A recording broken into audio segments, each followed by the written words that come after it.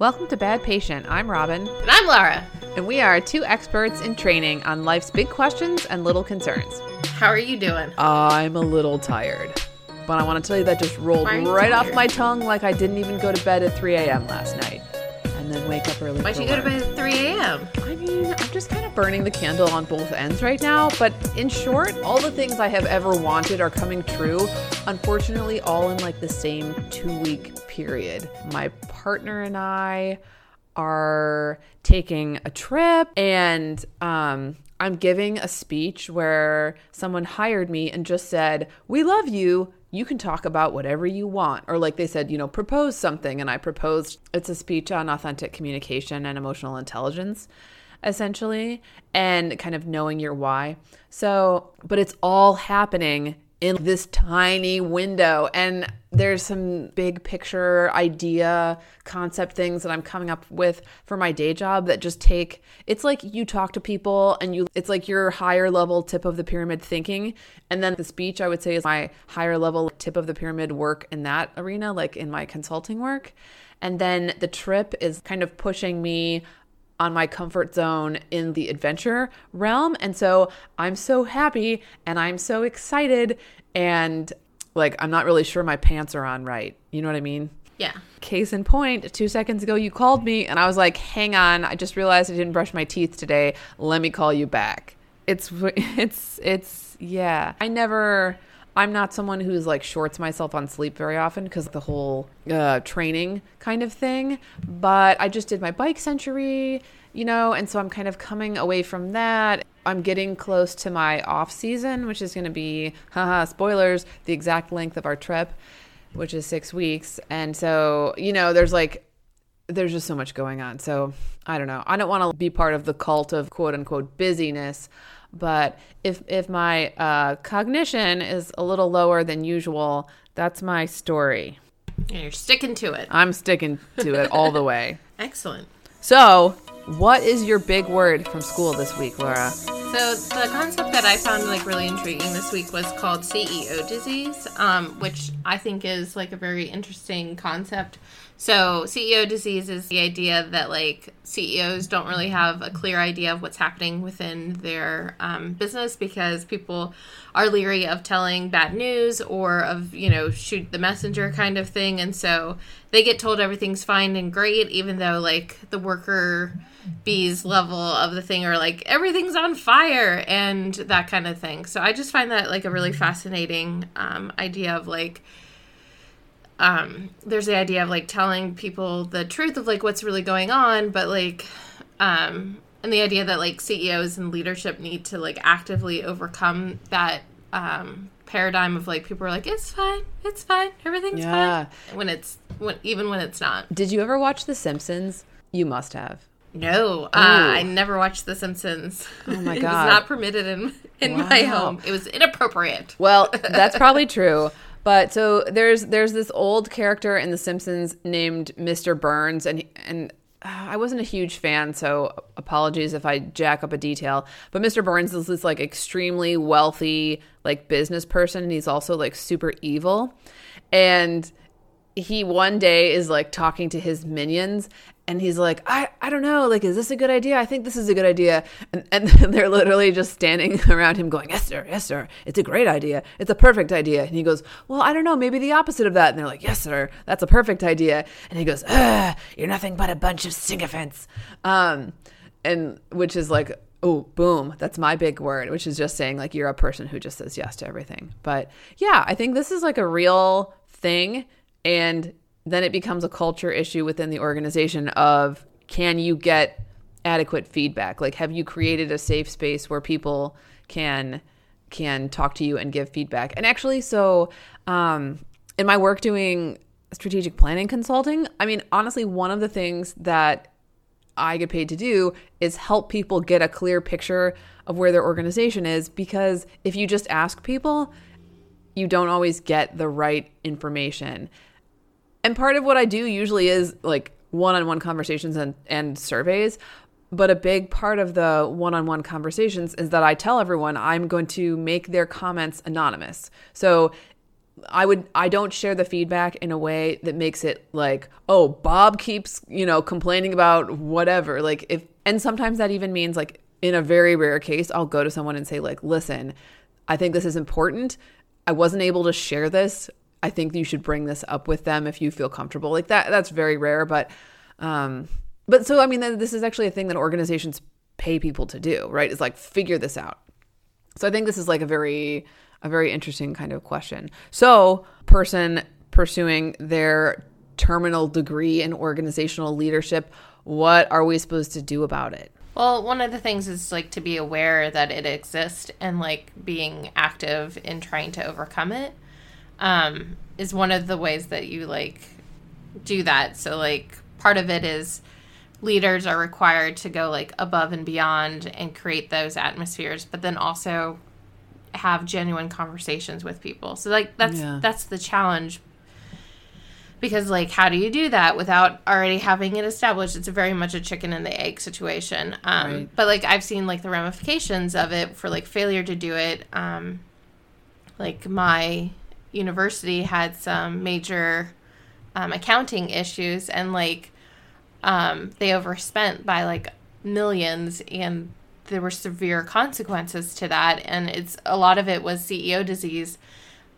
People weren't balancing the books or checking it correctly. Like but the other thing is too, like they were told repeatedly that everything was fine. Everything is fine. Everything is fine. Everything is fine. And then they're like, and now we're on fire. Yeah. So like it requires that leaders, check and verify and ask for multiple opinions is probably like the best way to go about that. And I think it's about to foster challenging the status quo. Yeah. And what happens when you do that? Do you really get to express your opinion, or are you penalized? Because there's a shoot the messenger phenomenon too, where, I've seen organizations have issues with people bringing them a very true problem, and then they say, well, you know what, like Nancy came to us and identified this as an issue, and like, isn't she kind of a troublemaker, like da da da da da. So you want to separate out whether feedback is valid or not, but in too many cases it's simply true and uncomfortable, and then it's, if you shoot the messenger once, then the next 10 people who are going to tell you something don't tell you. So, but it's so hard. It's so hard when you are working really hard on something to hear like, hey, this isn't quite there, or like, this isn't a good idea. And I actually had this happen recently. Like I gave a test version of this like speech I have coming up to 4 people who I adore and who are very business savvy. And they all said, yeah, no, this is good, and this is good, and this is good. And listen, like the structure of this, it's not ready yet. And it's such a personal thing on some level. The speech had and has some personal elements that, I'm glad that we're all in a professional development group together. And I'm glad that I had experience doing active listening with them and experience being coached on how to do that, and to not fill in all my reasons, and to like genuinely hear what they had to say. But in their case, they're my peers. So like, it's that much harder when someone reports to you. When the power is uneven, it's so much harder. And I feel like you have to almost have like some kind of personal rapport with the person. Like, do you share with them your genuine thoughts and feelings and your genuine experiences in life? Because you can just talk business, but I feel like having a little bit of like, ugh, I'm dragging today, or like, I'm having a fantastic day today. I feel like authenticity is starting to be a little overused as a corporate buzzword. But I think if they feel like I think if you are consistently honest with how you genuinely feel, even when it's not convenient, because sometimes it'd be more convenient to be like, I'm on board with this, than to say, hey, I have genuine concerns and we're going to pursue this anyway. So I think it's like that. I also got like it's just 4 hours to of keep sleep. In mind. So I'm like hearing myself say these things, and I'm like, maybe later I'm going to just think these are all just words. What did it mean? But no. I mean, words have meanings. Words do have meaning. Yeah, and actually, like, tangentially, I was thinking about that phrase recently, like, sticks and stones may break my bones, but words will never hurt me. And that's so untrue. That's so untrue. Oh, my, like, ninth grade homeroom teacher used to say, sticks and stones may break my bones, but words will break my heart. And I thought, that's a little overkill. But it's totally but probably true. more accurate. Yeah. I would much rather someone punch me than tell me that they don't think I'm a good person if I value their opinion. You know, just come up and like, well, maybe don't punch me in the face, all right? I got this wonky jaw. But like, you know what I mean? Yeah, I'd hard, rather... It's hard to take feedback. Yeah, it's hard. Because you have to get your I feel like the first ego response is so easily like, oh, well, of course I'm wonderful. And if this person doesn't think, like, if this person thinks I'm anything but wonderful, then like maybe I don't like them, but yeah. And there's people who I think are also like not our target audience. People for me who are like extremely, extremely safety seeking. Their response to like 50% of what I do in my free time is, oh my God, I don't think you should do that. Well, I mean, that's a valid opinion, and also probably not an opinion I'm going to seek out, both because it's predictable and it's not helpful. It's almost like if you're going to do something dangerous and someone's like, oh my God, be careful, that's dangerous. It doesn't make you safer. No added value. Exactly. Yeah. No so added value. What's your advice question? Okay, so we have this adventure approaching. My partner and I are going to go to French Polynesia for 6 weeks, and we're doing a bunch of stuff that we don't do in our day-to-day lives. And I particularly am ill prepared from a stuff perspective. So here's my conundrum. I'm a minimalist, and I like to buy things used for budget reasons and for environmental reasons, and just like the way I want to be in the world is like, I want to be someone who, if I can, I'll get it borrowed or used, or, you know, like not be a gigantic consumer. But at the same time, we're kind of like off the grid. So we end up just needing stuff we can't avoid, like first aid types of things. And then there's a lot of uncertainty about our day-to-day, like how much are we going to be in the ocean? We're working on a pearl farm. How much are we not? And you know, like how much sunblock and these things. And I just find myself kind of questionably needing a ton of things. And so I've spent considerable time scouring Goodwill to the point where I'm actually, and I love Portland Goodwills, they're very nice. I'm kind of like, some of the enjoyment and the thrill of the chase has gone out of it for me because it's like became really time consuming. So I don't want to just buy everything new. At this point, I'm almost done, but this is like a general life advice question. So it's about like, how do you find the balance between like what your budget would permit? And usually I don't put a lot of money in for clothes, and this was not a trip planned far in advance. So we're just kind of making it work. So like, how do you balance between figuring out what you need, spending what you should spend, and then not spending 27 hours finding this used thing, because at a certain point you're like, okay, the new one's $20 more. You could have just gotten the new one, but it's very hard to predict in advance. And I admit I didn't really like think this through. I just was like, oh, I'm just going to like, I'll just hit the thrift stores and I'll get all my stuff and I'll figure it out. And then I just got myself down this rabbit hole of like, maybe the breaking point was I went to try out this pair of dive tights that I bought. Dive tights are like leggings that you can swim in, and this is important for coral because you can't, it helps prevent you from getting scraped. And also in a place with like intense sun, it helps me prevent sunburns and having to use like a ton of sunblock, because of course we can't pack 27 bottles of sunblock. So, and we can't buy sunblock where we'll be. So it's like all this stuff. So this is like rambly, but do you see what I'm asking? It's like, this wasn't perfect. How can I do this better next time? Yeah, so for me, like, the thing is, like, finding the deal or whatever is, like, part of the fun. Mm-hmm.